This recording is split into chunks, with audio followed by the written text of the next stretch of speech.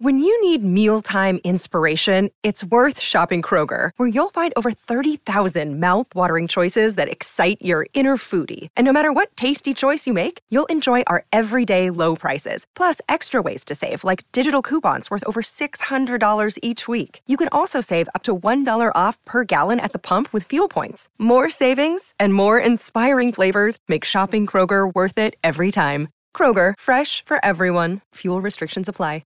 With threats to our nation waiting around every corner, adaptability is more important than ever. When conditions change without notice, quick strategic thinking is crucial. And with obstacles consistently impending, determination is essential in overcoming them. It's this willingness, decisiveness, and resilience that sets Marines apart. With our fighting spirit, we don't just fight battles, we win them. Marines are the constant our nation counts on to fight the unknown. And through adaptable problem solving, we do just that. Learn more at marines.com.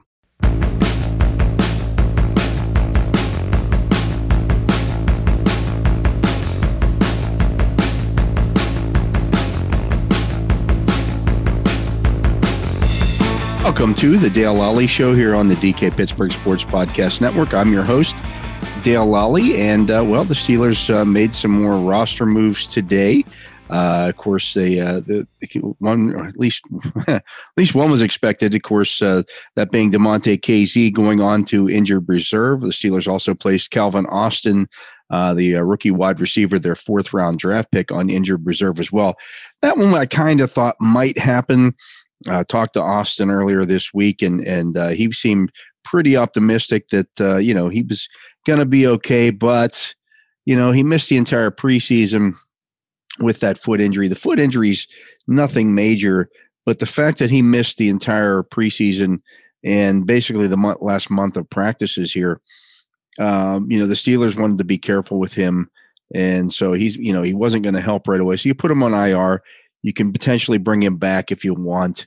It's kind of a way to hide him, because they have 6 other receivers that they really like, and so not the worst thing to be able to hide Calvin Austin away there. But like DeMonte KZ also going on to injured reserve, that was expected. He's got the fracture on his forearm. He'll be back again at the end of September. They'll bring him back off of injured reserve.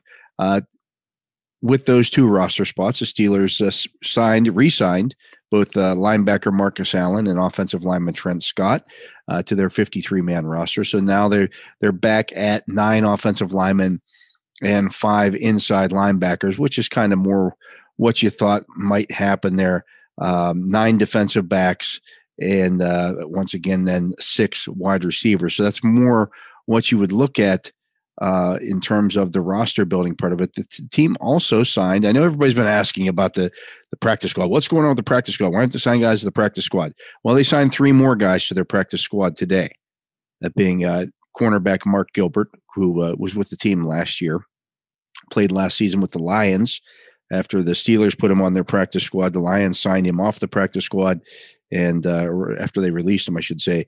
And then he played in some games last year for the Lions.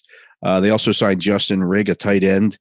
He was in camp with the Cincinnati Bengals and was undrafted in a 2022 draft. And then they signed linebacker Chapel Russell.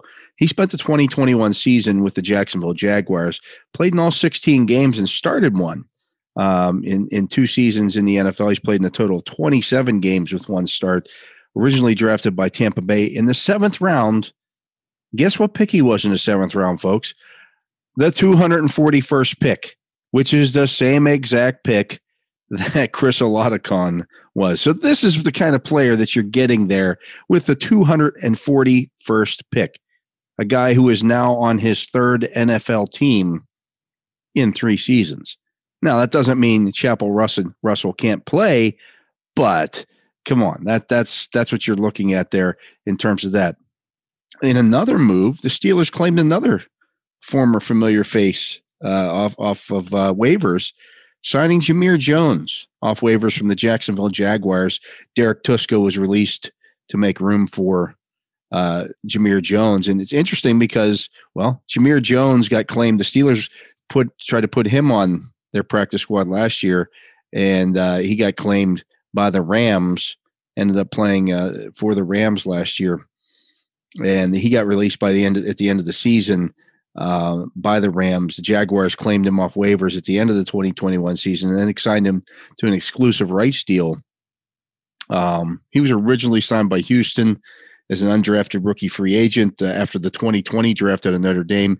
You'll remember him. I wrote some feature stuff about him last year. He made the Steelers' 53-man roster last year and then played in 3 regular season games before he was released. They were going to put him on their practice squad, and the Rams scooped him up. So they get him back. That's when they signed Tuszka, as I mentioned. So I would expect you potentially see Derek Tuszka go to their practice squad. Now, again, folks, this is why they didn't jump and make all these moves to fill out that entire practice squad. There's still some maneuvering that they wanted to do there. And again, you're building your practice squad so that you can practice. Well, they didn't practice today. They're not practicing tomorrow or Saturday or Sunday. They probably won't return to the practice field until Monday. So they've got a few days here to kind of sift through everything that's happened around the league. Remember, there were over 1,000 players released this week. That's a lot of guys. And so you got to kind of sift through those. And they have a pecking order and they have their board all set, but you don't know exactly who's going to be released. You think you know. And so, you keep an eye on this. You watch and see who's out there, who becomes available, and then you make your moves accordingly.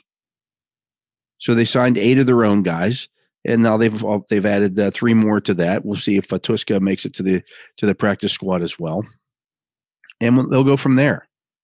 There's no rush to fill your practice squad. Just because they only have 8 now or now 11 doesn't mean they're not going to fill their practice squad. They get 16 spots there. They'll fill them all up. I'm going to take a break. This is the Dale Lally Show here on the DK Pittsburgh Sports Podcast Network. I'll be back with more right after this.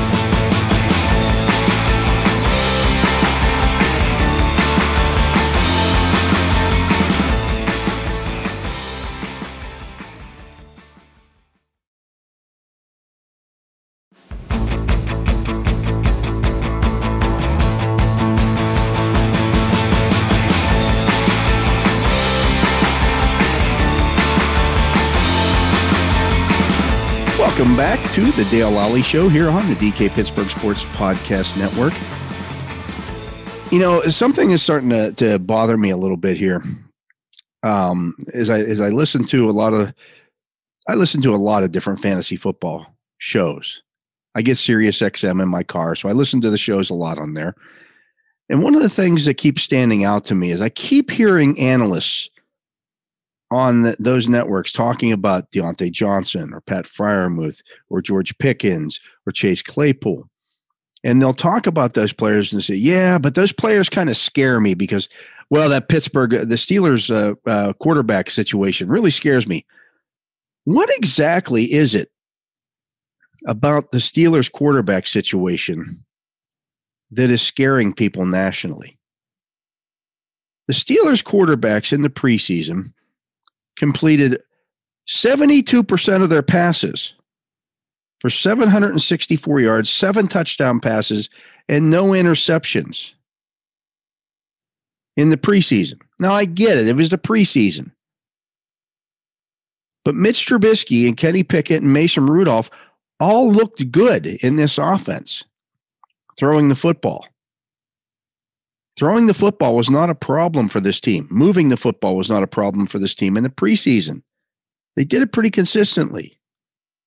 So I'm kind of baffled right now why the Steelers quarterback situation would have people wondering, I'm worried about that. By the same token, I'm looking here at Eric Karabell's quarterback tiers for fantasy football in 2022. And I'm looking here, and he has everything tiered. Tier 4, which is rounds 8 and 9, he has Tom Brady, Russell Wilson, Trey Lance, Joe Burrow, Dak Prescott, Aaron Rodgers, Matthew Stafford. Anybody who's a longtime listener to me knows that, hey, I get it. I don't draft quarterbacks early either. Tier 5 in rounds 11 and 12, Derek Carr, Trevor Lawrence, Tua Tagovailoa, Justin Fields, Kirk Cousins.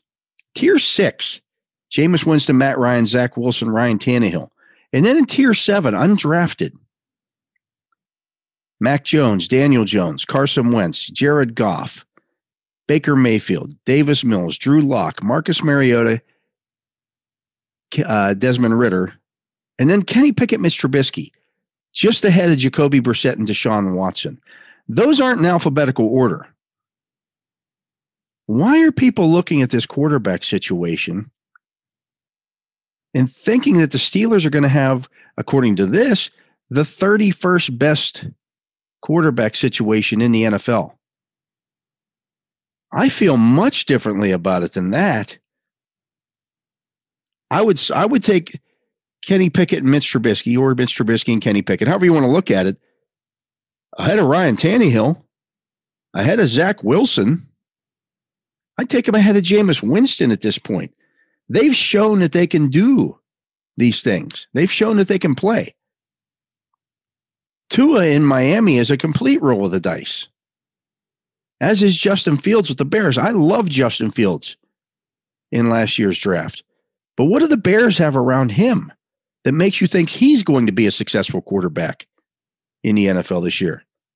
And if you like Deontay Johnson, if you like Chase Claypool and Pat Freiermuth, and a lot of people do in fantasy football and in real life, somebody's going to get those guys the football.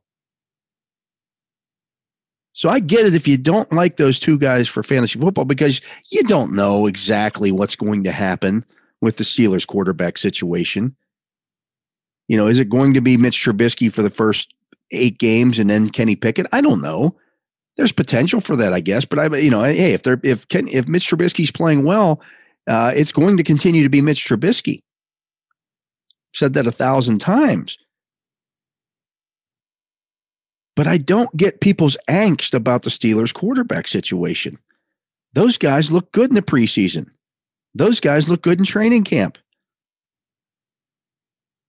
I get it if you're looking at what Mac Jones did in the preseason. And you say, or Carson Wentz, all the reports on those guys were negative. But if you're a Steelers fan, you probably saw all 3 preseason games. What did you see from those quarterbacks that tells you that they can't play at a pretty high level this year? I didn't see anything.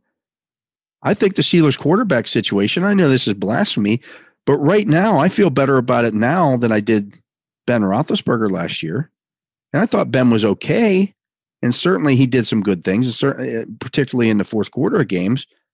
But I feel better about this situation than I did that one. They put 16 points or 17 points on the board twice in the preseason in the first half of games. They did that once all of last season in the regular season.